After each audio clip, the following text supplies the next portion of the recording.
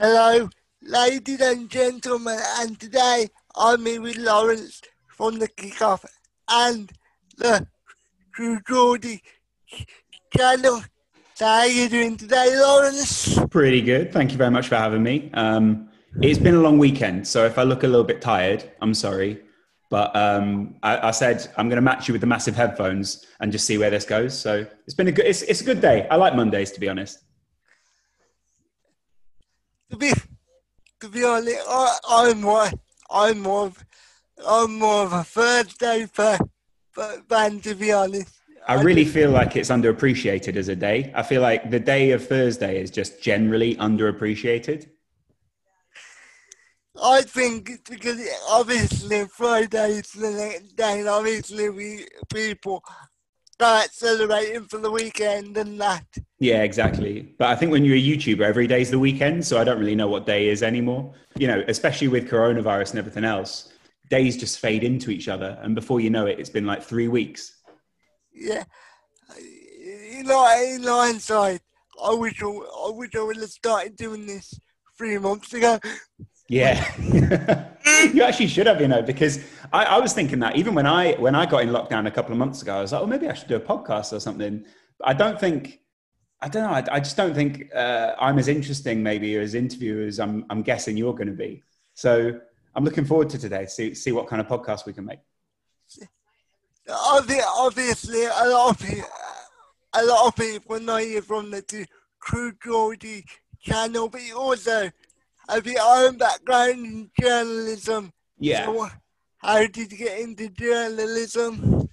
Well, I guess I've always been kind of interested in the media. I think a lot of people are interested in the media, right? And a lot of people just sort of like to watch TV or, read an article or something. But I always wanted to be the person that was writing the article or, making the video. And I've always wanted to make videos from a very, very young age. I always wanted to, when we played games when I was a kid, I wanted to be the kid who was holding the microphone, doing the news. I wanted to be the TV presenter. I wanted to be all these things. And then over time, you sort of go, well, is that really a realistic job? I don't really know. And so I applied for Goldsmiths University, which is one of the best media universities in London, and just went there and kind of didn't really realize what I was doing at the time. Because when you're a kid, you're just like, yeah, sure, let's try it, see what happens. And like you with this podcast, I don't know if I realized what I was doing until afterwards, if that makes sense. So I just fell into it really, but I've always wanted to be in it. And then I went to America to cover a football tournament in 2009. And out of nowhere, I was basically just covering football all of a sudden because I met all these people who were like, yeah, we could work with you, or we could work with you, or we could work with you. And then that just snowballed into more and more jobs. Because I think back in 2009, it was very different to now. Everyone wants to do football now. Whereas back then it was a bit more niche and maybe people didn't really know how to do it or didn't have the technical skills. And now I don't really know what I am because I do a little bit of everything. I would just say you're a general YouTuber, to be honest. Oh, that's the worst insult you could offer me. So that's fair enough though.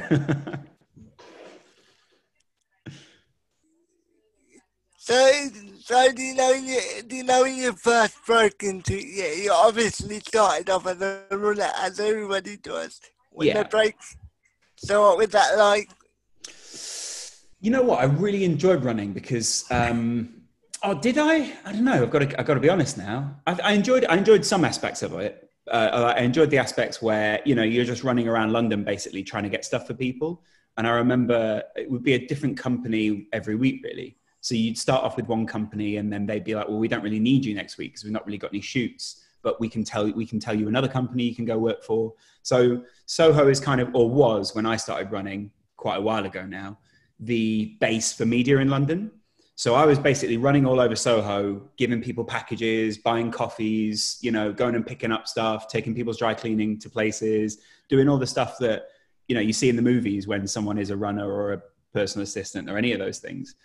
But then very, very quickly, people were like, oh, this guy can do more than that. And so I started very fast to edit stuff for people. I'd be the other camera on things. But I remember the worst feeling I ever had as a runner was when someone said to me, right, we're going to shoot an F1 commercial today.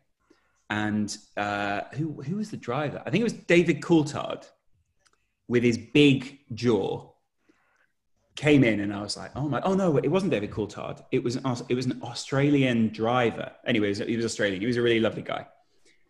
And this guy came over to me and he goes, Laurence, I just need you to stand next to this camera and just make sure that everything's good. Tell me if it stops recording. And he goes, okay, it's all set and go. And I was like, okay, I'll just stand here. And I didn't touch it. And the next thing I know, the camera just falls off the tripod. And I'm stood next to it, and the whole room just turns around and just sort of looks at me like, what did you do? And I'm just stood there like, I didn't touch it. I didn't do anything. And the guy comes over and he's like, you idiot. I can't believe you did this. I can't believe that you've ruined the day, you've ruined the shoot. If this is broken, you're going to pay for it. It's coming out of your wages. And I was like, I didn't do anything. And he just blamed me. So I was just like, oh my God, what the hell am I going to do? So I didn't really know. But the guy came over to me, the director of the whole shoot came over afterwards. He's like, don't worry about it. It's all right. But if the camera is broken, we're taking it out of your wages. And thankfully they didn't. But it's that kind of thing where you get blamed a lot for things that aren't your fault, but they need someone to blame. And so for a little while, if you can take that, I think you can take the rest of it. And it's actually not that bad. Obviously, in 2020, things are a lot different. So, yeah. Do you think the job of a runner is obsolete pretty much? That's an interesting question. I think is a lot of people don't realize anyone's job and how complex people's tasks are on a daily basis. Even if it can feel like the simplest thing, I think everyone can always do with a bit of help or someone to help them kind of lighten the load of what they're doing. And I often think that the job of the runner or the job of people who are just starting out in the industry can go underappreciated. And I think it's only really when you get to a point where you might need a runner, where there's, you're having meetings all day and you can't really take the time to go out and buy your own food or all this sort of thing. And you've got contracts and you've got someone saying we need to come up with a running order for the show and all this kind of thing, that you begin to appreciate the runner. I think when you say obsolete, I think you're making a good point, because a lot of people might not see that as the route to get into media now. That, a lot of people just go, well, I'll set up my own media thing and just see what happens. But I think there is something still quite noble about starting as a runner and working your way up. And I think the best thing about starting at the bottom of the chain, which probably, if we're honest, is the runner, is that you have an appreciation for that. So when you are then climbing up, you understand how hard it is for that person who's just starting out, and maybe you'll help them out a bit. So I don't think it's obsolete, but I do see what you mean in terms of, is that the only route anymore? Maybe it's not the only route in anymore. So I think there's multiple routes. Yeah, that's a fair point, actually. Yeah. But for somebody like, obviously, because of my disability, I could never probably be like a proper runner, right, so to speak, because obviously I can't physically do the job. So yeah, but that's what I found sort of fascinating with media, is there is a job for everyone to do. And so, for instance, whilst you can't necessarily be running all over Soho and giving people coffee and stuff, you can be a guy who can be editing or coordinating, or you could even be a gallery director, or you could be a vision mixer, or there are so many jobs that I think until you are actually in the media or until you're in a production team, you probably don't even know exist. Because from the outside, I think a lot of people just sort of go, so you just point the camera and that's it. And actually, when you're in it, then you realize how many more jobs and how complex it can be. So like I say, there's more than just one route in. And to be honest, I think you're probably already overqualified to be a runner. So, what is it? What is a gallery? Whatever you say, I can't remember any of that wording that you use. But what is it? So a gallery is the process of even we have a gallery on the kickoff, and we did a little behind the scenes, and I think a lot of people were surprised. But the gallery is basically the place where all the cameras and all the different media feeds go, and then they vision mix those together on, you know, through a gallery. And it's called the gallery, obviously, because you can display all the cameras and everyone can see all the media at once. And that's where the director of the show will sit. That's where the producer will sit. That's where the vision mixer sits. And to be honest, you put all of your team in a gallery and it's like the brain or the hub of the whole operation, really. Yeah, that's actually quite interesting. Like, Yeah. I genuinely did not know it was called that. Yeah, and that's why I'm on the podcast, is because I've got useless pieces of information like that for you. Well, I do think some people might find it interesting. I know for a fact I have some viewers that are trying to break into the traditional media in the traditional way. So that will be interesting for some people to hear. I remember when I was first, again, I was a runner, but you, as a runner also, sometimes you just get handed a laptop and they go, do this or do this, and, you know, or press this button when I tell you. And I guess I always wanted to be part of a big crew. And there's something really exciting about going onto a set and being part of a team of people and thinking like, oh my God, like, you know, I'm watching the best director with the best vision mixer with all these people. And people, when you are the runner, offer you little bits of information and little bits of help. So being in a gallery, I think, is actually, for me, was really exciting when I first started. And I think if you are a runner, my piece of advice would be to try and be as helpful as possible, to offer as much as possible. Because some of the runners with the best runners that we've had, actually, there's a guy on our show who works on our show now called Jack. And he started out as a runner. And, you know, a lot of people, when they start out as runners, they just sort of stand in the corner and kind of don't really do very much and just kind of wait for you to talk to them. Jack was the opposite. And a bit like you, really. He was always reaching out. He was always going, can I help? Can I do something? You know, he was proactive. And I think that's a really important part of trying to break into the media. The more proactive you can be, the more, you know, helpful, and the more adaptable you can be, the better. And now Jack is a producer and has learned so much. And for a young guy is like a real pleasure to have on the team. So I think very quickly you can find yourself in a really good position. Yeah, I personally love the way you shoot the kickoff. Who designed the way it's shot? Is it like a group effort? Yes, that's actually a really good question. I've not really been asked that before. It's evolved a lot over the last few years. Yeah. And, you know, I think I don't know if you've been a fan from the beginning, but you'll remember when we shot it in the Blue Studio on a couch, you know, with Statman Dave and, you know, a weird looking background. And that was kind of the start. And True Geordie and I, Brian, weren't really, we knew we were on our way towards something, but we didn't know, we didn't think it was quite right yet, but we knew that we had to give the client, that were Coral at the time, what they wanted, and, you know, try and have a bit of a dialogue and show them that what we could do. But really down the years, and I think this is something that Brian and I have really taken a lot of pride in, is the teamwork and the difference in our opinions has meant that we've always gotten to a really good point of great quality. And we were very lucky to work with a production company in the beginning who backed us, called Formidable. And they really helped because their expertise, their insurance, all the paperwork was done. And they allowed Brian and I, whilst there are a lot of challenges, to decide how we wanted it to look, all these kind of things. And we were given a lot of really great equipment by a company called Black Magic, who make the Ursa, which is a really high-end camera, and the Pocket Cinema camera, which you might have heard of, which is quite popular with YouTubers now. And they gave us a lot of equipment. And we were so lucky to have a team of people who were not lazy. They were very proactive. They were smart. They were hardworking.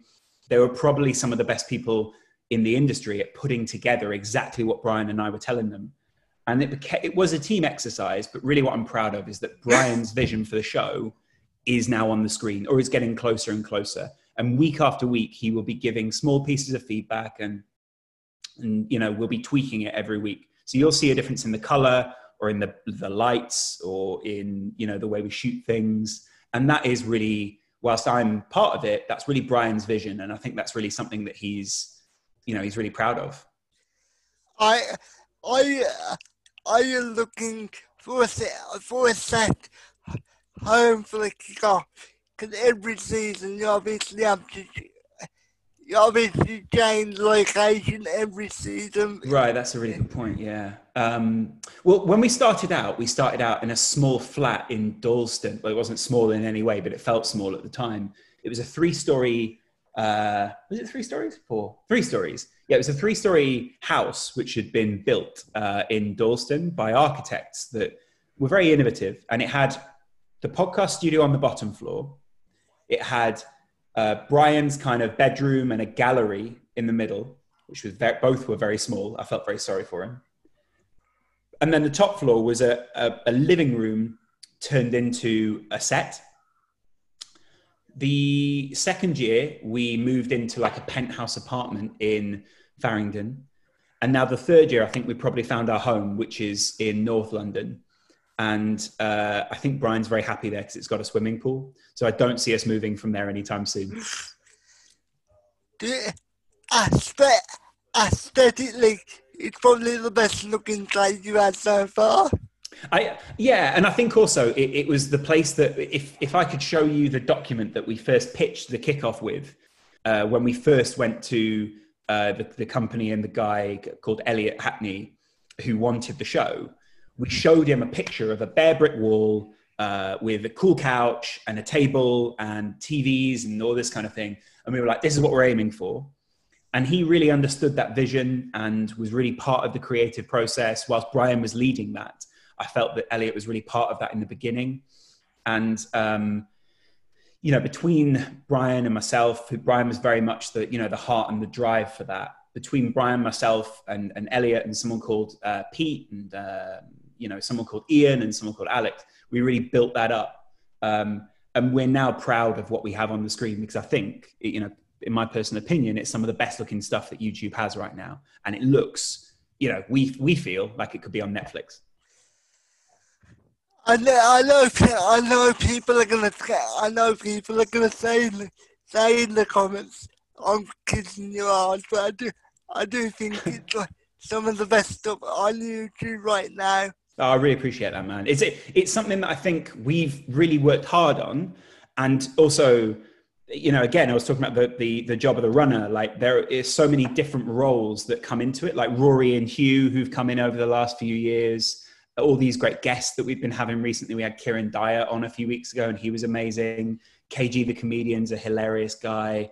We have a real variety of guests. So all these different moving parts sort of come together. And I think, Brian and I are both really proud of what we do every week. And the fact that we've got guests and audience that give feedback like you who can tweet things in and, help with the content, I think is really important to us.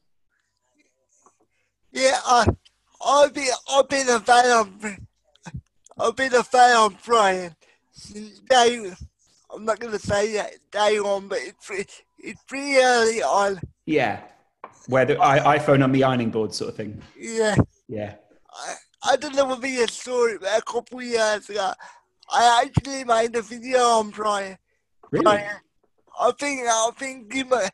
I can't remember, but I believe he retweeted it or sounds like him. Or left a comment. Yeah. Underneath the video, but unfortunately, I took it down because at the time I was having problems with my channel. Right. Okay. Oh, were you with a lot of people? As in, a lot of people having problems with their channel at the moment. I get the feeling you were probably having the same problems. Yeah, basically, yeah. Yeah. So you've been going for quite a while as well, then. Yeah, like I have already tried before last month. Like I used to just upload whenever I wanted with no consistency. Right. Consistency. And now here we are, where you have uploaded 1, 2, 3, 4, 5, 6, 7, 8, 9, 9 clips in the last month. Yeah, because it's hard to get people on for every single day of the week, obviously. Oh, of course, yeah. So, I just need to figure out what hours I'm gonna post when I'm not doing interviews. Yeah, I get that. There's kind of a difficulty in that, in a sense where it's like there are a lot of set formats out there that we know people love to watch. Like, it's clear that you're building up quite a successful strand with, people interviewing football-based people or sort of sport-based people. Like, you got Laura Woods and Mark Goldbridge. Mark's a great guy. And trying to change that or expand that out can be a real challenge. Maybe you could try a True News style format and sort of, take the piss out of other YouTubers. That's not me either. Yeah, that's fair enough. Like, I'm too nice. Yeah, you got to be a bit of a, you got to have a bit of a nasty streak in you to do a bit of True News, I think. Even when I watch your True News sometimes, I do think that's a bit harsh. Oh, definitely, yeah. But I think that's what we both enjoy about True News, and I think a lot of people realise that too. Is it's a show where you are always going to be a little bit harsh, or you are going to be a little bit, it's a joke ultimately. And I think the good thing is a lot of people take it as a joke, but we've had a few times down the years where people haven't taken it as a joke. And I think those people who can't quite take a joke, I think that's more their problem than it is ours. Obviously, I know it's a joke. Yeah, exactly, yeah. But we've certain stories, I'm like, bloody hell, guys. That's good to hear, though, because I think that's kind of the reaction that we're looking for as well. To be honest, out of the two of you, I would say you're a lot more conservative in your responses. Oh, definitely, yeah. I was worried you actually thought I might be a conservative, which was really worrying me for a minute. But yeah, I agree. Although I've got to admit, I appreciate Brian's like outspokenness, and I like the way that he just says whatever he thinks. To be honest, I think you and Brian work really well together, because before Brian used to get a bit annoying sometimes because he used to come across as very macho and very manly, if you know what I mean. Yeah, definitely. I think it's also been a real pleasure over the last few years to, I'm not patronizing him. I think he knows we're both in a time of our lives where there's an incredible amount of growth and like self-reflection. And so watching Brian grow up essentially, into the man that he is now, I think has been really satisfying. I think this is the most fun I've had in the interviews so far. That makes perfect sense, because you've had people like Mark Goldbridge on so far, and let's be honest, he's not a very fun guy, is he? So I'm only joking. I'm joking. I'm sorry, Mark. It's a joke. It's a joke. Yeah. Yeah. All love to Mark. All love. Yeah. And Mark's a lovely guy. I've had a lot of chats with Mark. Are you? Who's your team? You're a Birmingham guy, right? Yeah. I am from Birmingham, yeah, but I don't really follow football like that. Hold on a minute. You watch the kickoff, but you don't really follow football like that, is what you're telling me. Don't get me wrong, I like football, but I don't get. I'm not a fanatic of a certain team. That's fair enough. I think that is, yeah. Especially with the way football is now, you're probably doing the right thing. In my opinion, I think you can enjoy the game better when you don't follow a team, because then you don't have to deal with all the negativity and all the rivalry. Yeah, and I think the rivalry nowadays is really sort of getting quite toxic as well. Like, a lot of people don't really seem to be able to take a joke or enjoy the rivalry like you used to. I think nowadays it's a bit more like, I don't know, people get quite upset about it. Like I was tweeting about Man City this morning because the day that we're recording this, obviously Man City have overturned the ban that they had from UEFA. Some people just can't take a joke. Right? They really? Yeah. I didn't know that. I've only been away for the past couple of minutes, so I didn't know. Seriously, I didn't know about that. Well, ultimately, I think it is, but it's massive news. And, you know, especially for football in general, I think it shows that FFP isn't really what it said it was. And, you know, outside of that, I think it also shows that if you've got enough lawyers, you can pretty much make UEFA say anything. So, you know, it's disappointing, I guess, but at the same time, good for them. Obviously, this is all allegedly. No, because I'm going to say something. Obviously, when you have a lot of money, you can make people do whatever you want for the most part. Absolutely. Yeah. And that's what Brian does. It's a joke. Sorry. Yeah. You're a bit like me. You're like, even when you're joking, you have to say that.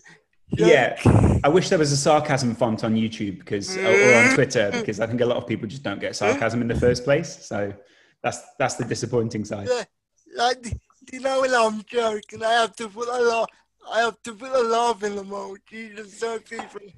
And that's the real problem, isn't it? Because like I don't want to have to I never make a joke in real life and then go, yeah, I'm going to put the laughing emoji after that, guys, because that's meant to be a joke, okay? People just are supposed to get it. And that if you don't get it, it's not my problem. It's not my fault.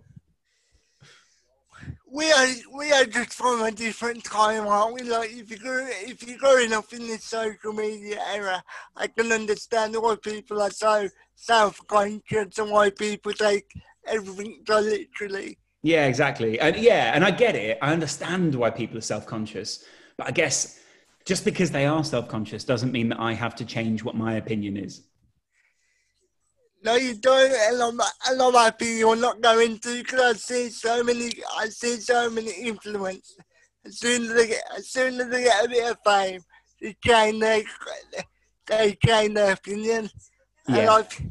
And I just think that's a load of bullshit, to be honest. I agree. And also, I mean, the problem is, A, I don't have any fame or influence. And B, I don't really have that many opinions to change. So I don't really feel like there's much of a risk of me doing either. Like, some people have referred to me as a shut up or suck up, yeah. And I'm just who I am. Like, I'm not actually a nice guy. Yeah, you come across that way. Unless you upset me, yeah. I'm not going to slag somebody off for no reason. That's why I don't do new topics or anything like that. Or really get involved in the quote-unquote YouTube drama. Yes, it's also, I think it's YouTube drama is also very much live by the sword, die by the sword. You know, if you get into it, then you've got to expect something back as well. And I think it's only really for a certain kind of personality. And like you say, if you're a nice guy, I don't know if it really suits someone who's trying to do kind things in the world to be part of YouTube drama.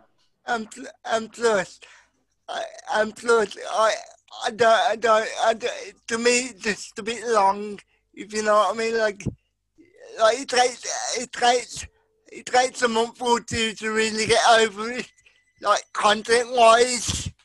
Yeah, exactly. And also, I think once you get into it, then it's very hard to get back out of YouTube drama. And actually, I think the strange thing that most people in YouTube drama don't seem to acknowledge is there's actually a much bigger, wider world out there.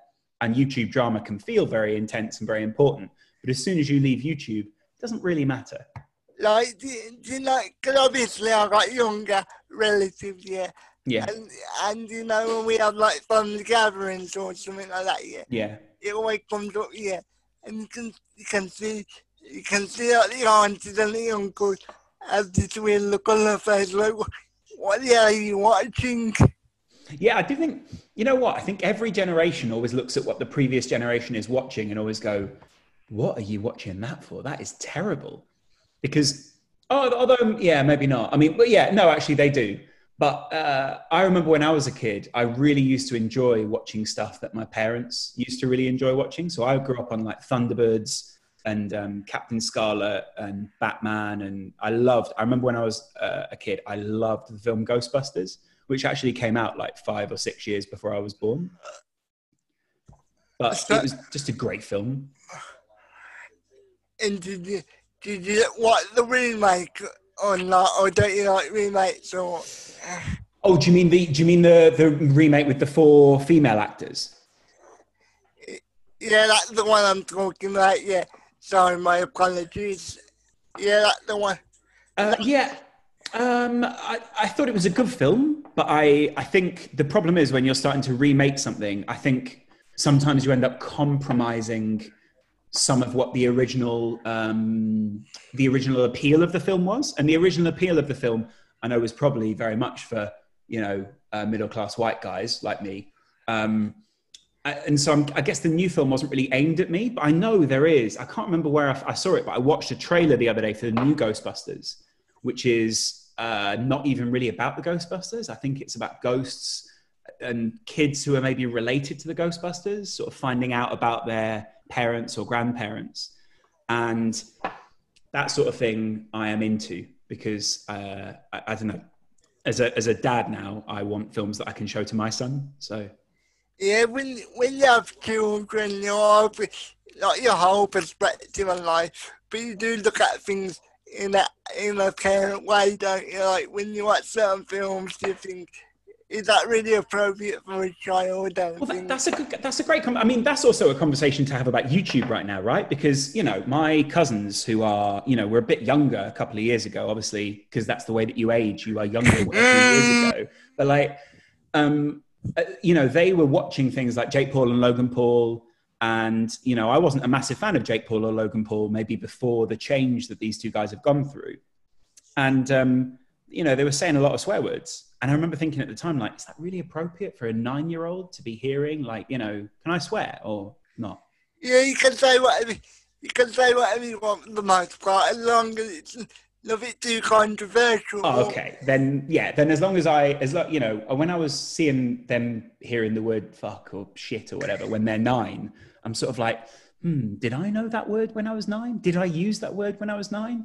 And maybe, I don't know what your opinion is. I'd love to know what you think about kids using swear words, but I think you need the reality of the world, but as a kid, it's very difficult to know what's appropriate and what isn't. And so having YouTubers or whatever, just using any words or any language, I think is often very strange. But like I was having this debate with my partner the other day. I said to her, well, it wasn't really a debate. We were just kind of agreeing. But like I was saying to her, as a kid, I loved the film Jaws, but also at the same time, it scared the shit out of me as a child that if I ever went in the water, a shark would basically rip me to shreds. And I was like, when do we show our son the film Jaws? Like, do we show him when he's 8? Do we show him when he's 10? Do we show him when he's 15? Like, or is he just going to come across it on YouTube one day? Like, shot. And I don't know, like, when do you introduce kids to scary or negative things? It's really weird. It's a really strange thing. What do you think about that? I personally think if a child knows what swear words are at the age of 9, yeah, they're probably in a bad environment. Probably, yeah.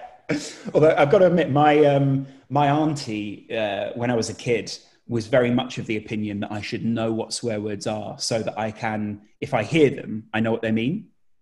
And so she used to teach refugees about English swear words. And obviously as a kid, I was so fascinated with swear words because every kid is fascinated with a naughty word, right?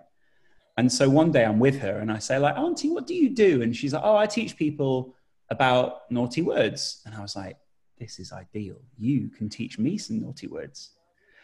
And so she obviously taught me that, the simple ones, but definitely avoided the C word because I'm pretty sure that everyone avoids the C word for a kid. And I went into the living room and just said to my mum, I know the word fuck now and there's nothing you can do about it. And I think my mum was quite upset, but I also think it was probably healthy that at the time I learned what the word fuck was, because I might have been shocked if years later I'd learned what it was and I didn't know. Obviously, you don't want your children knowing the C word, but I'm very surprised. Yeah. A lot of the kids nowadays knowing exactly what the word is. Yeah, and especially with things like South Park and like even if you're a kid and you watch the True Geordie channel, you're going to have heard some of these words. So I don't know, maybe it's healthy if you hear them in context, or maybe it's healthy if you hear people using them not gratuitously. So either way, I think it's probably, I can't say it's a good or a bad thing for a kid to know a swear word, but I agree with you that if a kid knows a swear word but doesn't know the context, they're probably not in a healthy environment. Like, for example, obviously we won't heard about what happened with Will. So, yeah. Yeah.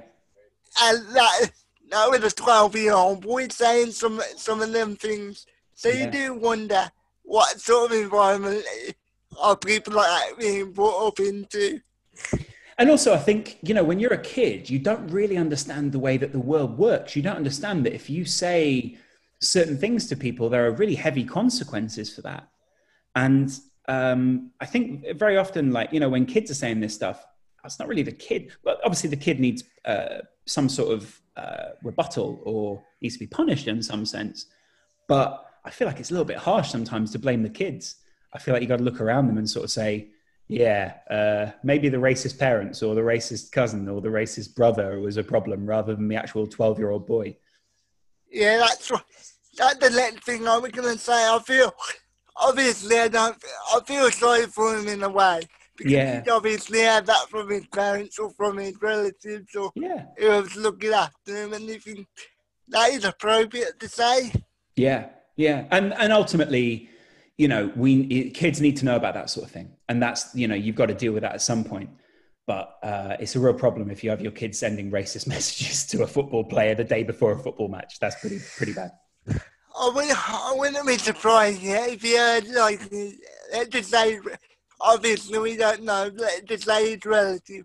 He's probably heard his relative say that about on the TV, and he'd probably go on to social media and type the same thing, but actually typed it to him, if you know what I mean. Yeah, exactly. The other thing is as well, I think, when we were kids, I don't know how old you are because you look pretty youthful, but, when we were kids, how old are you? I'm 24, by the way. Okay, so you look good for your age. My mentality is more like 34. I remember when I had a parents' evening when I was a kid, and I went in with my mum, and the teacher just turned to my mum and said, "Laurence is 9 going on 45." And I think my mum was quite upset by that at the time, but I think they meant it in a nice way. So, but and then I guess when I was a kid, social media only really became a thing when I was about maybe 11 or 12. And so before that, there wasn't really, like, you're a little bit younger than me, so maybe you did grow up in social media just about always, or just as far as you can remember. I did, but I wasn't that interested in it until I got to adult age where I knew what not to say and what to say. Right, but a lot of people don't necessarily take that same journey, because I think a lot of people go down the route of, I'm 12, I can say what I want, I'm a teenager. And very often when you're a teenager, you think you know everything anyway, and you can be a little bit arrogant, you can be a little bit cocky. And I was definitely an arrogant and cocky teenager at some point. I've sort of fancied myself a little bit, I didn't quite realize how awkward or weird looking I was. And, I thought I was kind of cool. And I'm not saying I would have put racist or homophobic stuff online, but I'm definitely glad that social media didn't exist when I was a kid. Because otherwise I probably would have tweeted some pretty stupid stuff in the first place. You know them kids that take social media way too seriously, Yeah. That probably would have been me. Yeah. When I was younger, because I used to take everything so literally. Like some people say I still do, but back then I was really bad. Like if somebody upset me back in the day, it used to really bother me, like super bother me. Yeah.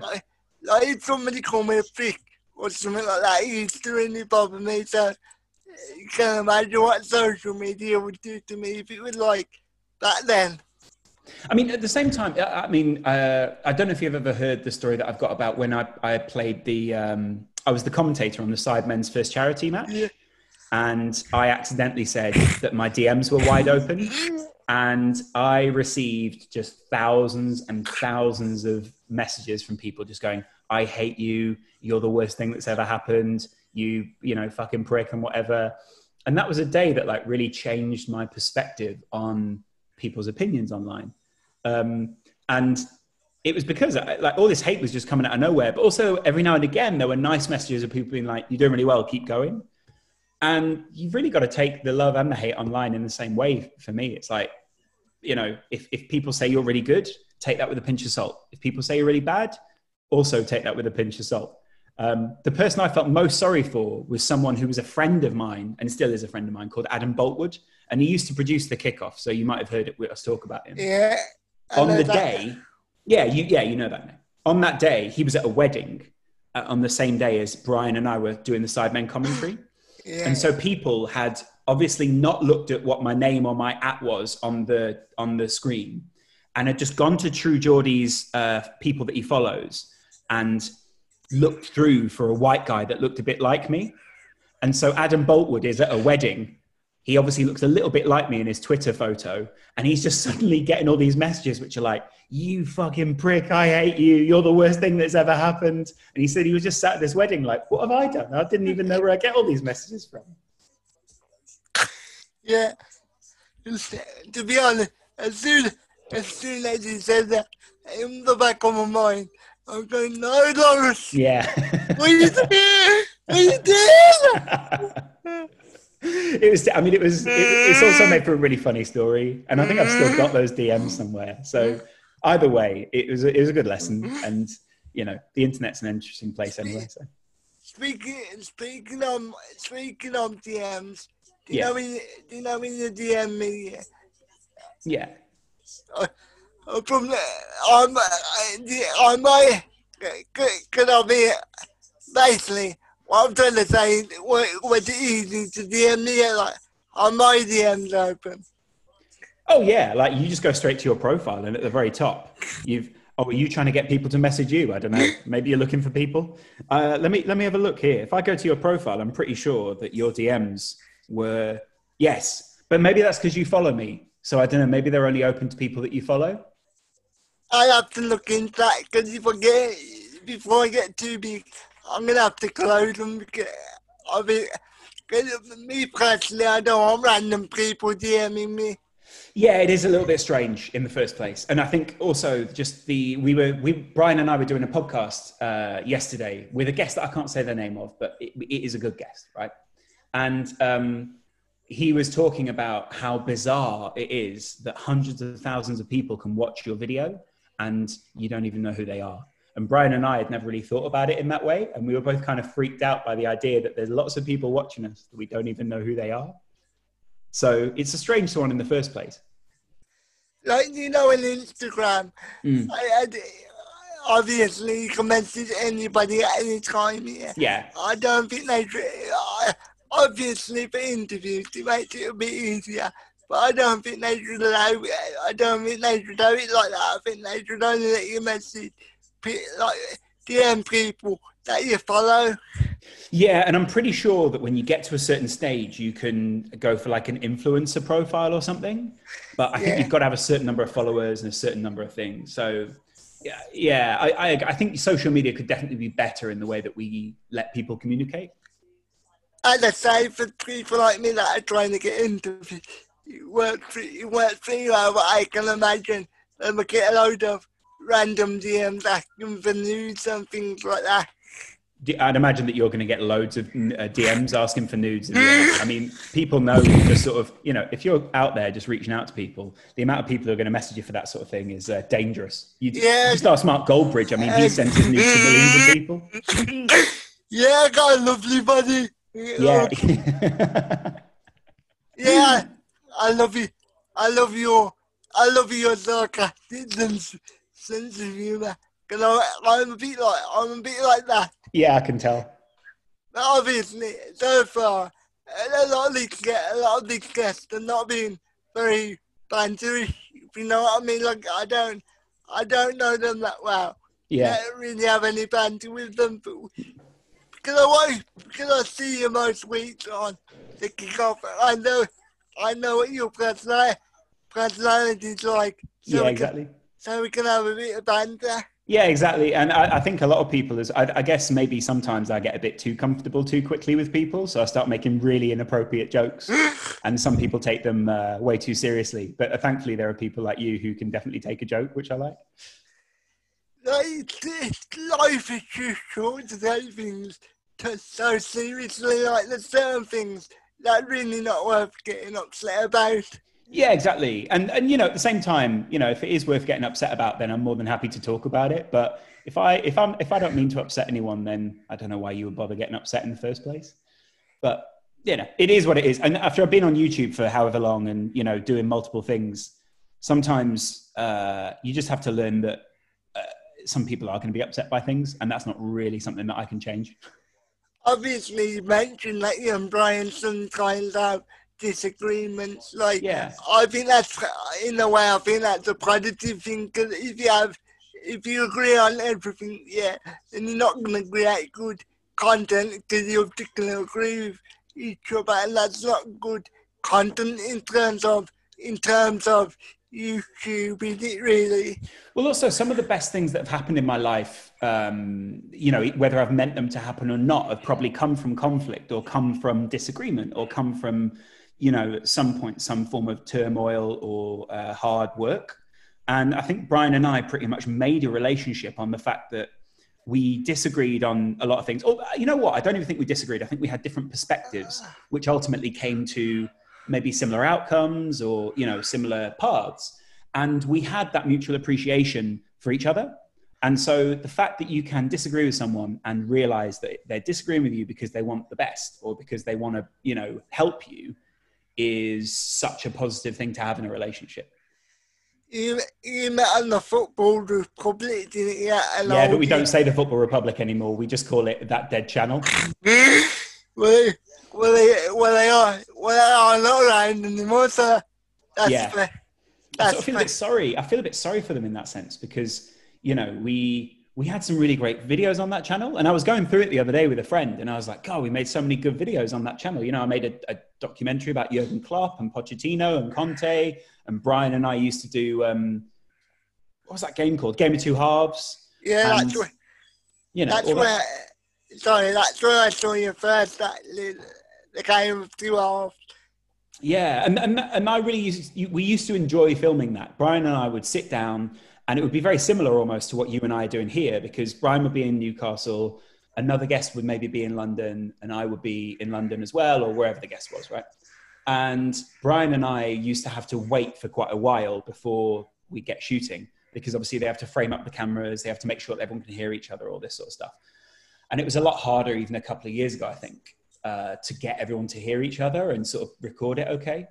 And so we'd just be sitting there, and very quickly we realized that we had a similar sense of humor, because we both like The Office, we both love Ricky Gervais, all these different kinds of people. And we were just given the same references. And then one day we got a bit annoyed because they cut all of our best jokes out of a show because they were clearly way too inappropriate for what the audience was. And we just said, well, we should do a podcast then and start making some of these inappropriate jokes together. And thankfully, a lot of people at that time really enjoyed watching it. So we were quite lucky, really. Do you know in the beginning of the podcast, obviously you could give two shits, but I think you were really hardly treated by Brian's audience at first. Obviously people are warmed to you now a lot, but back then I thought you were really harshly mistreated. I appreciate that. And thank you very much for saying that, because I think I was probably a bit harshly treated as well. But I also think it was a good lesson, because I also think, before that, I hadn't really thought about how I was presenting myself to people. And I didn't really realize that I might rub people up the wrong way in the way that I do. And it was a good lesson at the time, because I think sometimes you can be a little bit arrogant or a little bit too, appreciate each other's perspectives. And, the Football Republic was a great start for us. And I'm really grateful for that time, because I think, we built off that platform. And, we really feel like we're innovating a bit in the industry now with what we're doing with the kickoff and other things. And when we look around and see so many other people trying to rip off the watch along that we do with the kickoff, or, the match companion, it's actually quite a compliment that people like the BBC are ripping off our format, or Sky, or, name anyone in football right now, they've ripped off the kickoff. So that's quite satisfying in that sense. But it means that we also have to remain ahead of the curve. And I think the great thing about working with Brian is, on a professional side, he always wants to be ahead of everyone else. And that kind of drive, and I think that kind of, that kind of hunger to be competitive is something that's really served him well down the years. Yeah, obviously you guys have a lot more freedom than these big main corporations do. Like, I imagine when they do it, they have to stick specifically on the football. You guys, you go all over the place sometimes. Yeah, which I think some people quite enjoy as well. Like, I think a lot of people kind of enjoy that. It can go anywhere. And I think it's strange because, someone who's starting out a podcast like you probably do have to be quite focused. You probably do have to get your audience in. So, give them a hook, something that can bring them in. And we did that for quite a long time. We hooked people in with football, and then we had other conversations. And also I think it's important that there's a diversity of content online. Like, it's really great that, you and I can have a conversation about absolutely anything.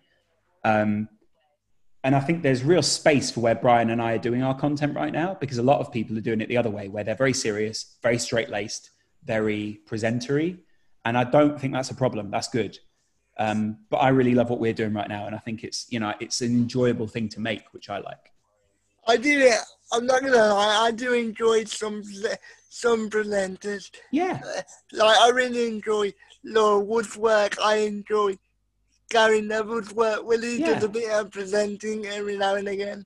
Like them people in particular are very good at what they do. But then there's some of them where I think, you're not it, basically. Yeah.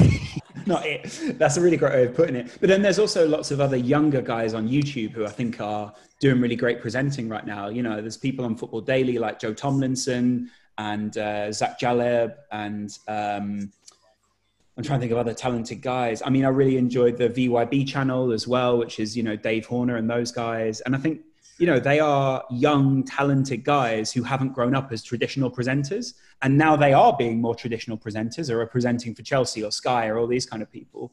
They are changing what it means to be a presenter, because a presenter now can be much more laid back or have their own personality a bit more. And I think that's important to keep that, not have someone who's too corporate or too formal. A personal question of mine. Go for it. My dream is, I do want to do YouTube, obviously, but I also want to do mainstream presenting. Could you see a big corporation give me a chance because of how I talk? You know what? I think a lot of people now are not looking for a conventional way that people speak. So if you go back to the BBC when it first started, it was very good evening, and this is the news. And, you can only really get away with talking in that way. I think now the fact that there are so many more opportunities and there are people looking for a bit of diversity of content actually plays in your favor, because, let's tell the truth here. You don't talk in the same way as a conventional TV presenter does, or someone that, back in the 1990s was a very straight-laced TV presenter. But that's not the point. Like, the whole point is that you're supposed to be able to communicate, and you've got your own way of communicating, which is unique, your own perspective, which is also extremely unique because, you know, you and I are going to have very different daily experiences of our lives. And so for a TV company to be able to portray that, or to be able to, give you the resource to portray your perspective, I think, especially in a time now where we're breaking down what it means to be any of these people, you know, be a director or be any of that stuff, you've probably got an even bigger and better opportunity than you've ever had before. And I think the best thing is that you can be honest about your background and where you come from and your perspective, rather than being overly PC about it, or, you know, people trying to pretend like you're no different to a conventional TV presenter, which also wouldn't value the person that you are. You know, what's the point in bringing you on and then going, right, do what Gary Lineker does? Because you're not Gary Lineker. But that's the whole point. I don't want you to be Gary Lineker. I first of all, you know, I wouldn't want you to talk like Gary Lineker. But secondly, it would be boring if you spoke like Gary Lineker, or boring if you even spoke like me. What's the point in you doing a bad impression of me when you've got so much different and more diverse experience than I have? No, you can tell I'm not the normal. No, exactly. Normal presenter, because when they see me, they will see my wheelchair and they will instantly think, oh, that don't normally happen on TV. Yeah. It doesn't, does it? And I think, and at the same time, with everything that's happening politically right now, and even with things like, I think, you know, the Black Lives Matter movement is one thing, but it started a whole load of consciousness of the fact that really we're only portraying certain perspectives in the media, which is obviously very heavily one of my perspectives, a middle-class white guy who, let's be honest, I don't have any, well, as far as I know, I don't have any disabilities. I might do, I don't know. Or whatever you want to call it. I don't know is it even all right to call stuff disabilities anymore? I've got no idea. Well, it's all right with me. Okay. As long as you're talking to me, you can call it a disability, but obviously I would check with the person before you did it, because some people can obviously be very, very emotionally sensitive about that sort of thing. Yeah, because I think, you know, the story that I'm always reminded of whenever we talk about, let's call it disabilities, because I can't think of a better word for it right now. Yeah, but you know what I mean. And you know that I'm not making fun of anyone who's disabled when I say that, right? Like the story that I always think of is about, have you ever heard the story of there's a blind guy who lives in America who rides bikes and teaches other blind people to see, but as a blind person? You mentioned it before, so I know exactly what you're gonna say. Oh, great. Okay, well then I don't need to bore you with the story. But the up and down of it is that he read a book, or I think someone maybe read a book to him, or I don't know how he read the book. Maybe it was in Braille, but it was called "Blindness is a Social Construction." And in many ways, I think we're now beginning to think about the social constructions of how we see everyone else in the world. You know, people with race, people with disability, people with all sorts of things. And I'm not saying that a race is a disability. You get what I'm saying, that there's more diversity of voices than just white, middle-class voices, right? And in many ways, I think that's where you have got a really unique perspective, and what you should, think about more is because actually it's nothing to do with, you know, sitting in a wheelchair or whatever. It's to do with the life experiences that you're having. And really the wheelchair is not really the defining factor for the person that you are. Like a couple of years ago on the BBC, why the children program called CBeebies? Yeah. They had the what's the right word? The presenter with one arm. Right. I don't know what the amputee. What is the terminology? I think you were right when you said the presenter with one arm. No, but seriously, I don't know what the correct term is. Yeah, an amputee maybe? I don't know, maybe they had the arm amputated, or I don't know. Yeah. I apologise if there's anybody out there that is. It's likely if they... Let me know down in the comments if anybody knows what the correct term is. Yeah, but I think not everyone knows you're not trying to offend anyone here, so I think we're okay for now. Anyway, my point is, a lot of the parents were complaining how it's frightening their children, and I just think if you've got the time to sit down and explain to them that's nothing to be worried about. Yeah.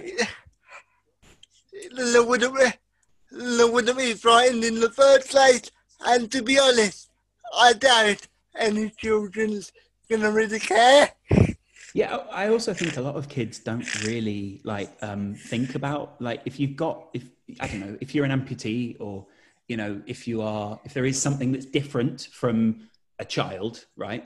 A lot of children don't really see that, or if they do see it, then they're more fascinated or interested in it than actually sort of, you know, repulsed, or whatever you want to call it, or, you know, angry or sad, or that, you know, a lot of people treat it or act as if people are like, oh, can you believe that there's a person with one arm on TV? It's like, well, yeah, this is real. And also, by the way, if you've got the time to write an email to the BBC to tell them that your child was upset, you also have time to tell your child not to be upset. I think people are just ignorant to people's struggles in life.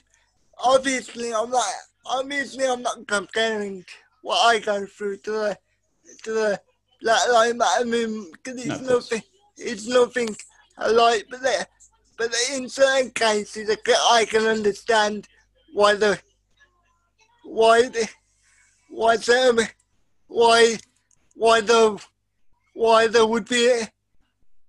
you know what I mean? I can understand less struggle. Well, you're an empathetic person, and ultimately, I think, you know, a lot of people can, whilst you can't understand exactly what they've been through, you have had your own struggles in your life, and it's actually a really nice thing that you can empathize with them, instead of just going, God, that sounds bad, I wish I knew what that felt like, and then walking away, or, you know, just sort of, you know, not being empathetic. That's not going to get you anywhere. It's definitely not going to help their cause either. Yeah,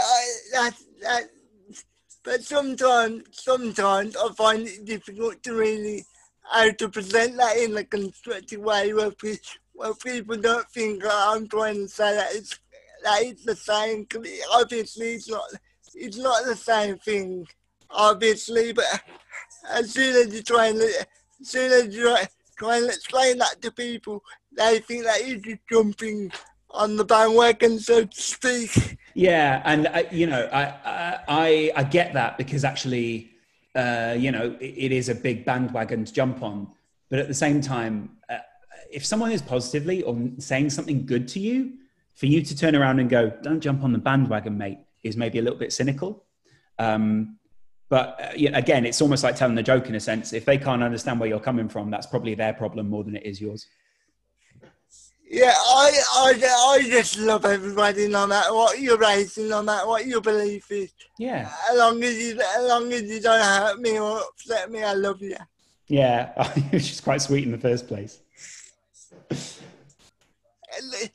And that's not something that I just put on for the camera so people think that I'm actually like, I don't, like, I know some people put that on for the cameras and that, and then in the personal life, they're a real dick. But I'm genuinely a nice person. Yeah. Anyway. Yeah. Going back to the podcast. Yeah, go for it. And ever been a guest where you thought, here we go. This is not what I thought it was going to be. I regret doing it. Wow. Have I ever regretted doing a podcast? I don't know whether I've ever regretted it, but I think some people have surprised us. Some people have been not as good as we thought they would be, and maybe misunderstood where we're coming from. Other people have been better. Sean Atwood is a great example of someone that we were like, oh, this is going to be a normal, you know, talking to a criminal or someone who's done something wrong in their lives. And then, you know, it's been actually quite a perspective, life-changing kind of experience doing the podcast with them.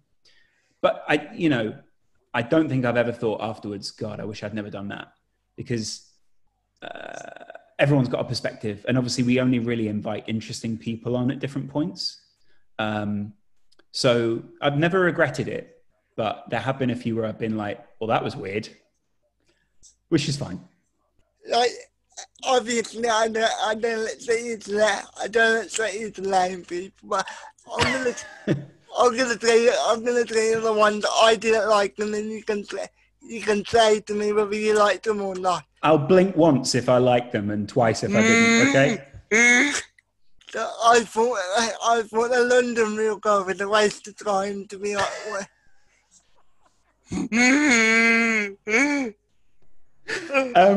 Brian is one of the most unique characters that we've ever had on the podcast.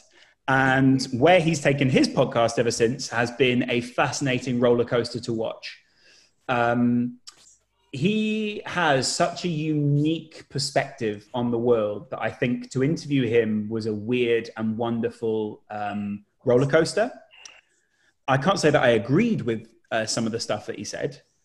But again, I think that's partly like what I've kind of learned down the years. When I first started doing podcasting, it was like, right, I don't really like this guy. I'm going to try and nail him and I'm going to try and get him to admit that he is wrong or whatever. But down the years, what we really learned, both Brian and I, was that what you need to do is make that person relaxed enough that they will tell you how they really feel, what they really think, and then try and debate them or challenge them on aspects of that. And Brian, from London Real, is a very unique perspective on life, to put it diplomatically. And I don't regret having him on because I think he is a very insightful character. But that doesn't mean that I agree with all of his approaches. And you know what? I do think he makes very premium content and he's a very switched on guy.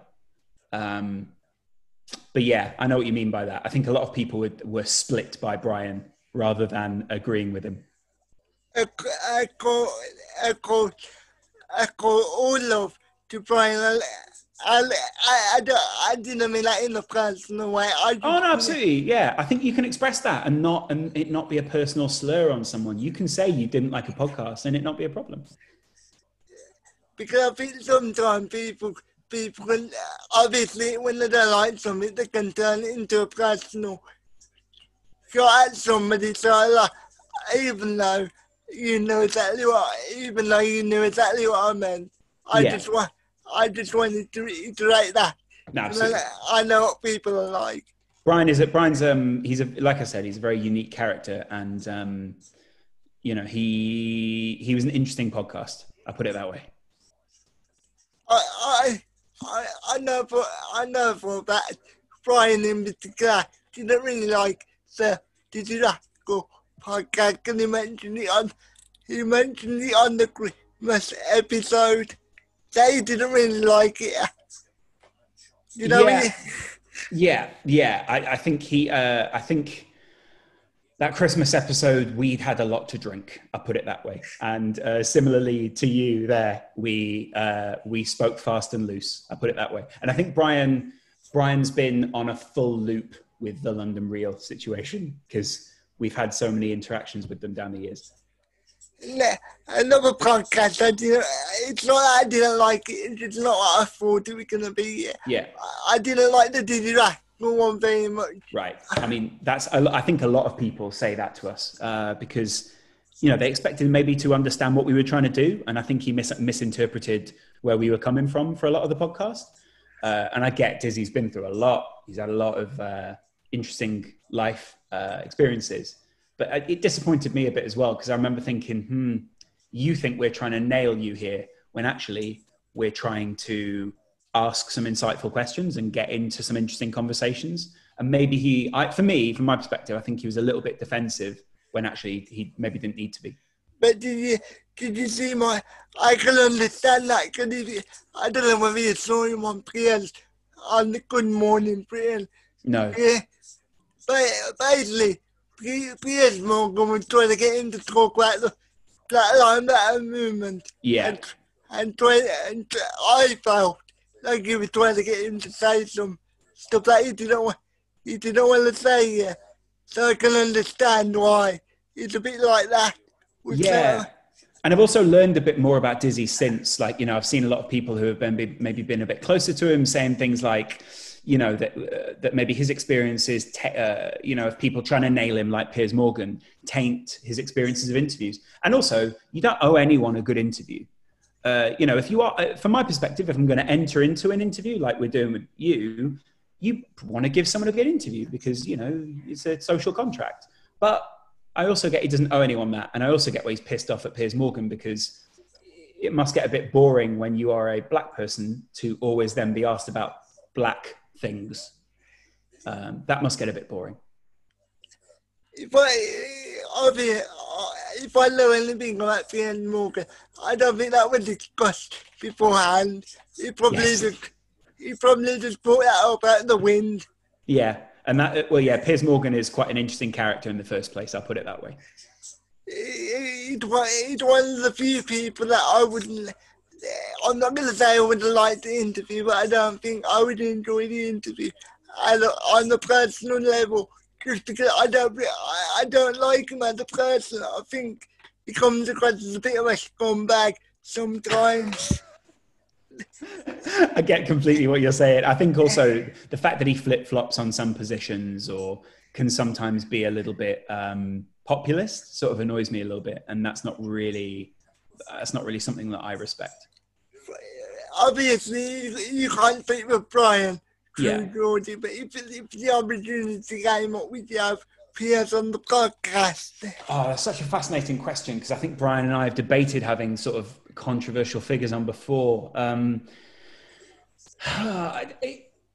Maybe. I personally would, because I think I'd like to interview him and maybe challenge him on some things, and that is the kind of interview that I enjoy. But at the same time, I understand why down the years maybe we haven't had people like Piers on, because we've not really liked them. And I think both ways I appreciate it. I personally would, because I also think I want to record the time when I get to challenge Piers Morgan on why he's a bit of a dick. But, maybe some other people wouldn't. And, I think Brian is also well up for a debate sometimes. So if we caught Brian on the right day of debating, I think he'd probably go toe to toe with him. My outlook on debate with certain people is just a waste of time, because you're not gonna conform to what they think, and they're not gonna conform to what you think. So sometimes I can feel like it can just be a half an hour of just shouting backwards and forwards at one another. That's what a lot of debates turn into. That's kind of the fascinating thing about a podcast for me, is actually even if someone debates you and you don't end up agreeing, you still learn something about that person that when you're debating them, they won't necessarily change their opinion. And sometimes I think that shows more about a person than you might realize. I really enjoyed the David Icke one, even though some people found it a bit weird. I really enjoyed it because I enjoy conspiracy theories, and obviously you have to be a bit careful with them. Yeah. And I think you guys approached it in the right way for the most part. Yeah, and David is a fascinating guy and has taken years to study this kind of thing. And so again, to have him on but not necessarily agree with everything, I think is really healthy. But afterwards, I wish maybe I had challenged him on more stuff. But I also realized to challenge David Icke on something might be a bit of a fruitless exercise, because he's always going to have one more conspiracy theory than you are, or one more explanation. And I'm not, sadly, a conspiracy theorist or whatever you want to call it. I'm happy you didn't bring up the leader stuff, because I feel like it's a bit overplayed. Yeah, exactly. And also I think there's a lot of very out there stuff that can sometimes put people off maybe some of the more truthful stuff that David's found. Like, we're all interested in a conspiracy theory, but sometimes saying the Queen is a lizard or any of this sort of stuff can become a weird conversation to have. Are there any plans to get Ian Wright back on for part 2? Ian Wright is probably one of the best interviews I've ever been part of, and I really enjoyed talking to Ian. Ian was also an early part of my actual directing career, because Ian was part of a few football channels. Ian was a real trailblazer in terms of getting involved with online video and content very early on. And he saw it before a lot of other footballers and even the BBC and anyone else did. So there's always credit to Ian Wright for being early on. And also, he was so humble to work with that when I was a young guy, like in my early 20s, directing Ian, he was always open to listen to ideas. He was always listening to what I was saying. And sometimes you work with people and they're not really listening, or they already think, yeah, I already know what I think. Ian was the opposite of that. And so I am eternally grateful to Ian for being such a great older influence on me and being so kind as a presenter. But as a podcast, he's fantastic. I'd have Ian back on any time. And to be honest, the only other thing that I'd want to do with Ian would be to crack open a bottle of wine or a beer and just get him a little bit tipsy to see where it goes. Oh, yeah. I'm just gonna put this out there now. Go on. If somebody from Ian Wright camp is watching it, I would love to have him on sometime. Yeah, he's amazing. Let's see if we can hook you up with him when we finish.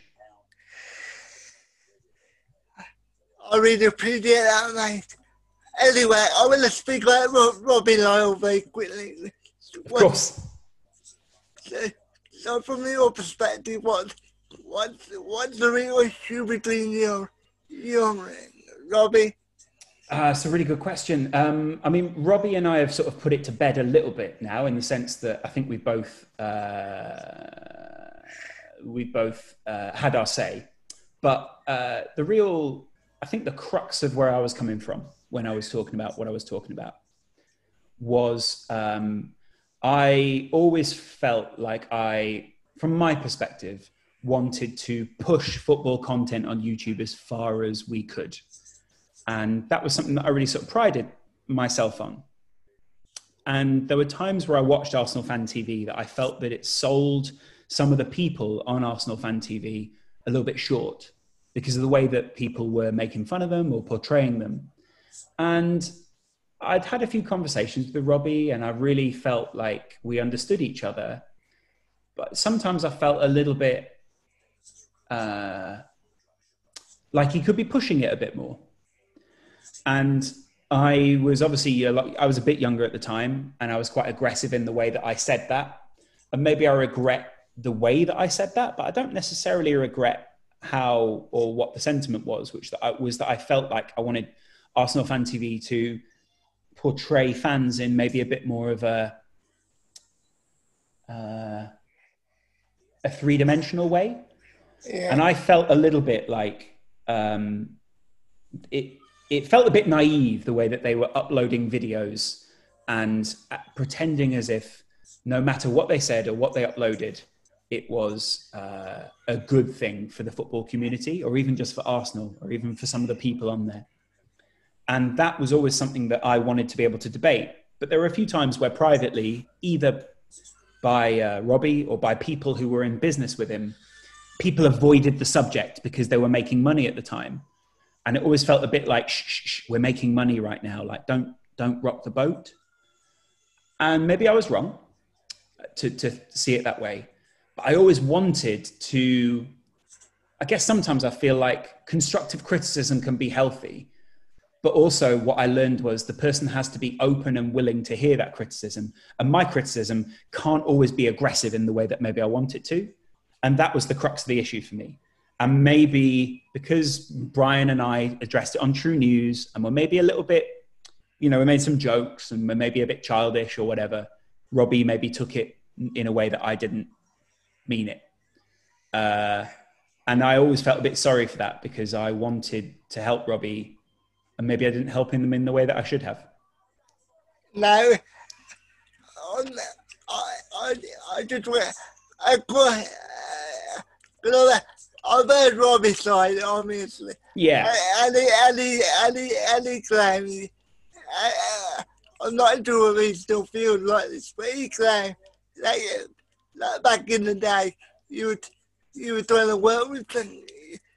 You were trying to work with them. Yeah. Yeah, you know what I'm going to say, don't you? Well, you want to know whether I was ever trying to work with Arsenal Fan TV and whether Arsenal Fan TV rejected my job application. I can conclusively give you the exclusive that I never applied to work with Arsenal Fan TV. But I did work in a company, or I freelanced with a company that I don't think they had shares, but they were very close collaborators with Arsenal Fan TV, or AFTV as they might be known now. And Robbie and I, in that time, had a lot of conversations because we were in the same office. And I did offer not arrogantly, but in a humble sense, my expertise to Robbie because I felt that I could offer something. And we never made that work. But maybe the way that it was portrayed was as if I badly wanted to work with AFTV. And let me tell you now, I don't know if that was ever true. So to put it diplomatically, no, I did never apply to work with them. But did I want to try and help at one point? Yes. Did I offer my advice? Yes. On a train back from Liverpool when I'd just done a shoot with Robbie. Yeah. And obviously people are going to accuse me of trying to start a shoot. But I think I've always been interested in that whole thing because to me it comes across as really stupid and dumb. I think we both looked stupid and dumb on that because we were two grown men who, instead of talking about it, were making YouTube videos about it. And grown, mature men do not make YouTube videos about a subject that they could sit down and talk about. Even if you don't want to talk about it, you just don't acknowledge it. Just got it. Well, not particularly you, but you and Brian have a lot of fans, and they have a lot of fans. Yeah. So if you don't agree on something, just move on and just focus on your own content. Yeah, and that's part of it. Is actually, I think you should be able to express your opinion on someone else's content, and it's okay if you don't like it. It's actually all right that you can say, "I don't like what you're doing." If someone says, "I don't like what you're doing," and they're making points about it, for you to then be offended by that, I don't really understand that, because that person is offering their opinion and their time to say to you, "I don't like what's going on here." That's fine. If I don't like it, I don't like it. That doesn't mean that I'm being a hater or something. Like, you know, when you go to a restaurant, you're not going to like everything on the menu, are you? But also, when I go to a restaurant, I expect to at least like one thing on the menu, and that's the problem. Yeah, but you can see what I'm saying. Like, oh, completely. I'm not disagreeing with you. In many senses, I completely agree. I also think, as two people who are quite prominent on YouTube, we should be able to have healthy debate. And there is nothing wrong with a healthy debate. At some point, I would love to get Robbie. I have reached out to him, so I'm just gonna wait and see whether he responds. You know what? He's a great guy. He's actually a really lovely person to be around, and he's great company. I've had a few drinks with Robbie in the past. I've shared cabs with him. I've been on shoots with him, and he's actually always been really nice, good company, and sort of a very civil, more than civil actually, a very good company. So I think you'd be lucky to get someone like Robbie on. And I think what he's done for charity during COVID and what he's done before that is actually great. And I also think what he's done for diversifying the voices on YouTube is a really key thing that we'll look back on and go, God, that was amazing. But, I don't think we're in that moment right now, and we kind of need to move forward a little bit. Yeah, me personally, even though I dislike some of the videos on AFTV, I really do rate Robbie as a person, as an individual, and I love his story, because he did a lot of things before he did AFTV. Obviously, he did the music thing. Yeah, and you know what? I think Robbie deserves a lot more respect than maybe I gave him at the time. And he's actually just there's a lot of great aspects to what Robbie does. I think Robbie deserves more respect than he's getting right now. Yeah, big up Robbie. Absolute legend. Yeah, he is as well. I agree. And you know what? I think Robbie is, he's a really cool guy, and he's learning a lot about YouTube on a regular basis. And I think he's applying that, and that's really good to see. a couple more people I want to talk about, and then I'll let you go, mate. No, of course. Well, you know, whatever you want to talk about is good. Do you know James Orcott? Yeah. I sure do. He's a good friend. He's a lovely guy. Obviously, he was on the kick-off at one point, and then he hasn't been on it a lot lately. Is everything okay between you guys, or is it just going in different directions creatively? Oh, I never think it was a creative difference with someone like James, because James is, and I've always really liked, let me just first of all put this, there's no problem with James. A lot of people, they seem to think that when people aren't on a channel anymore, somehow privately those people don't speak, or that, there's some sort of issue. Will and I haven't been on a channel for a very long time, or Stephen and I haven't been on a channel for a very long time. And for some weird reason, people don't seem to think we have a problem. James was always a really key part of the channel at that point. And also he built a lot in that time. You know, he built his own channel, which I think is done really well with some great interviews and some really great content. And James has gone on to do the Premier League and things like that. And actually, I think you can't necessarily be on a show where you have to sometimes maybe criticize your employer, like the Premier League, and then go back to the Premier League and be like, everything's good. Not that James would be compromised anyway, because I think he's actually a very fair person. But yeah, everything is good with James. He's always been lovely to Brian and I. He's always helped a lot. And as you saw last year when I did my first video on my channel, James was the producer on that and did that very well. What? And I didn't realize you have your own channel. What do you upload on it? When did you upload on it? I've only got one video on there right now, and that's the main problem. It was a road trip last year, and I've not uploaded since. But my plan is to upload soon.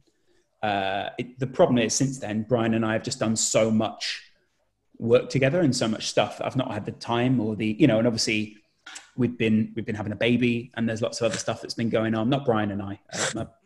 Flew in out. But there's been a lot of other stuff going on since, and so I've just not had the time or maybe the inclination to upload. But I've got one video up there right now, so hopefully I can make it 2 or 3 or 10 sometime soon. I love James. I think he's great. Yeah, the process is fantastic. Again, I would love to have James. All right. Well, I'll message James after this then. I'm sure James would love to be a guest sometime, because he's a great interviewer and interviewee. And, James and I, we've always been very close since we started working together. And, he was a big part of the kickoff for a whole season. And that wasn't really the only thing that he did. I think, a lot of people assumed when he left the kickoff that there was some sort of problem. But I can assure people it was the complete opposite, if that makes sense. And if James wants to work me at any point, I'd be more than happy to do so. Well, I mean, that's a big compliment in that sense. And I think James, let me be clear. I think James is really building something that's quite special on what he's doing with Twitch. And I think having spoken to him privately, there's a lot of other things that he aspires to do. And I think James is extremely capable of doing that. So I think to have him on as a guest would be a great idea now, before he gets too big and, he gets a bit too famous. Yeah, because unfortunately, the bigger name that you try and get on, it becomes a lot more difficult as you thought. Absolutely. I mean, the main problem for you is, mate, you're just lucky to get me on, because I'm a massive name. That's the real thing. Surprisingly, I would have expected people like Laurence to be difficult to get on, but she was probably the most easiest person to get on. She's got a lot of time for people. I think that's probably why she's been so successful in the industry. Is she's listens to people, looks at her own social media, and seems like a really diligent, hardworking person, which I think in the modern industry is quite rare. So, yeah, I really do rate her. Great presenter, one of the best in the industry at the moment. Yeah. Whenever whenever you do an interview with like a manager or a player, I always stop early. I always stop and watch it because I know when she's asking a question, she genuinely wants to know the answer. And I think sometimes certain interviewers can just be trying to get a story, if you know what I mean. Yeah, and just get a hit you or a got you piece, which I don't really like. Whereas I think Laura is very good at asking the right question at the right time. And she, you know, from watching some of her stuff, I've not seen all of it because I don't subscribe to Sky, but you know, she's a good broadcaster.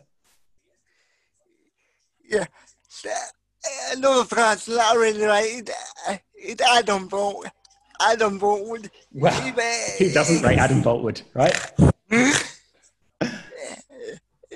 Even though he's not on camera like that, yeah, you can tell he's a big. You can tell that he's a big part of the team, or he used to be a part. Yeah, Adam. Well, Adam earlier in the year went on his honeymoon with his wife, and so obviously we lost Adam from the team at that point. And since he's come back, I think he's been freelancing all over the place. And obviously with COVID, we've not really needed a producer in the same way. But Adam is one of those guys who's always sort of welcome as part of the team and is very much part of the family, because I've known Adam almost for 7 or 8 years now. And since day one, when I met him, we've had a great relationship. We've had a lot of breakfast together. Adam and I love going for breakfast. That's probably one of my passions. And he's also, I think a lot of people underestimate how funny Adam Boltwood is. I can't say enough how funny he is to hang out with. And he loves karaoke, which, you know, who doesn't? Yeah, I'm no good at karaoke because I can't sing for shit. I think, to be honest, most people aren't very good at karaoke because they can't sing for shit, but they just don't know it. There's one thing that having a disability, you know what your weaknesses are. You know what your weaknesses are, saying, so you know what to avoid. I mean, to be honest, I think if anything, you should lean into it and give it a try, because, you know, you've got to try at least everything once, even if you're a terrible singer. I mean, what I find is, me personally, we've had disability, you have to be really critical of yourself, because a lot of people are too afraid to be critical of your work, because they don't want to hurt your feelings, of course. Yeah. So you have to be extra critical of yourself as a creator. So what's your opinion on that? Would you like people to be more critical of you? Or if it's there, obviously? Like, I don't mind constructive criticism.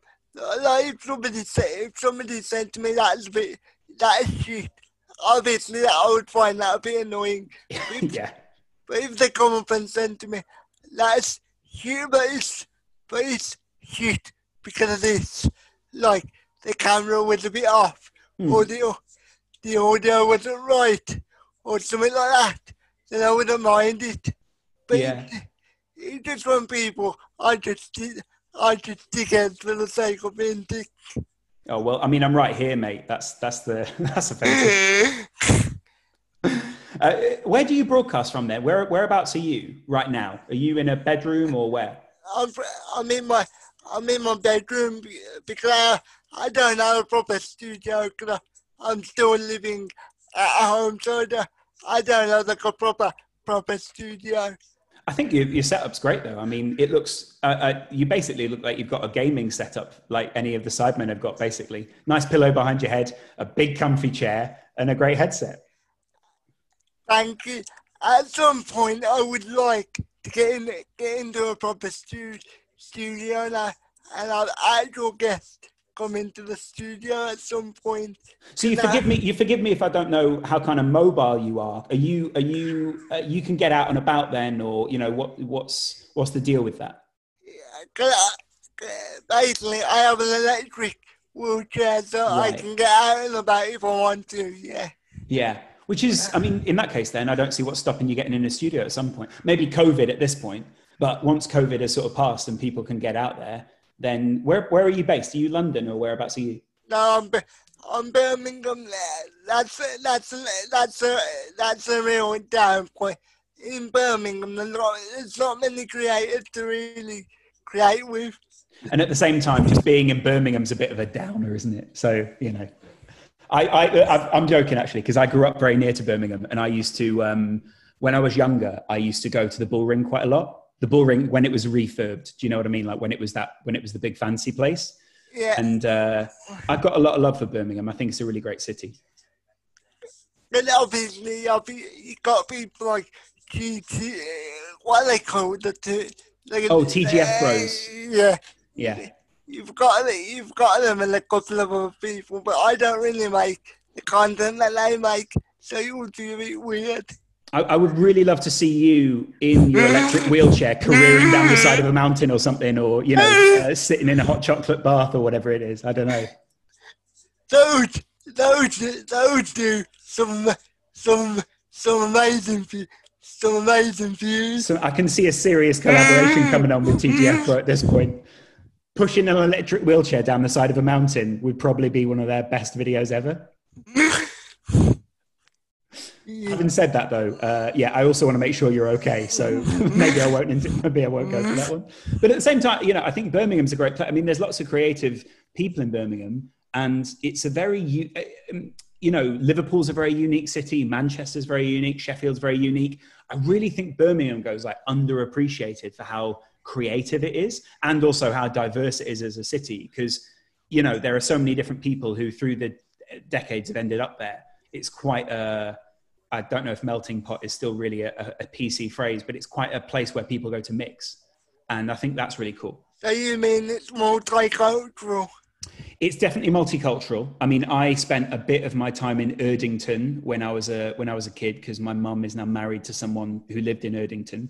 And that was a very interesting place to go. And then obviously I spent a lot of time in the Bull Ring and sort of in Central around the canal and that sort of thing. So I love Birmingham. I think it's great. So thank you for coming on, Laurence. One more question. Real pleasure. Yeah, of course. How would you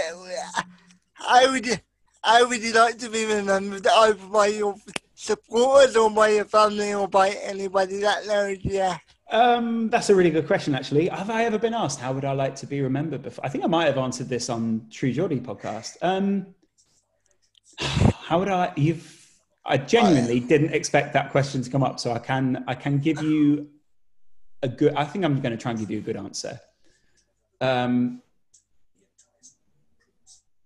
I would like to be remembered as. I know I can give you an emotional answer. I can give you something that's sort of a bit funny. I'd like to be remembered as someone who changed and evolved with what was going on and didn't always stay the same, and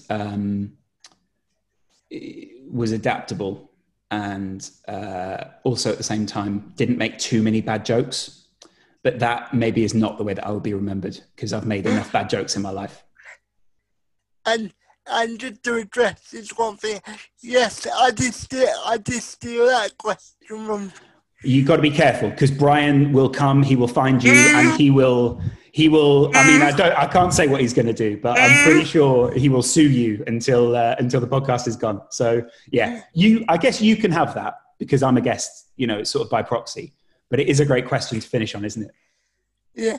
So thank you for coming on, Laurence. I really appreciate you taking the time to interview me. It was really lovely to chat to you. So I hope you enjoyed that, guys. Mate, I almost forgot. Do you want to promote your social media? Good question. You can find me on Twitter and definitely on Instagram. I really enjoy doing Instagram at the moment, just at Lozcast. And you will get something I'm really enjoying at the moment is exploring being a new dad. And it's really good fun. So you won't get any photos of my child there, but you will get some good stories. Congratulations on that, by the way. Thank you. We're both really proud, and we're so happy. He's it's such a gift to have a child. So I'm really feeling very sort of lucky at the moment, which is good, and lucky to have a partner who is such a great mother to our child as well. So I hope you guys enjoyed that, and I will speak to you later. Please like, comment, and subscribe.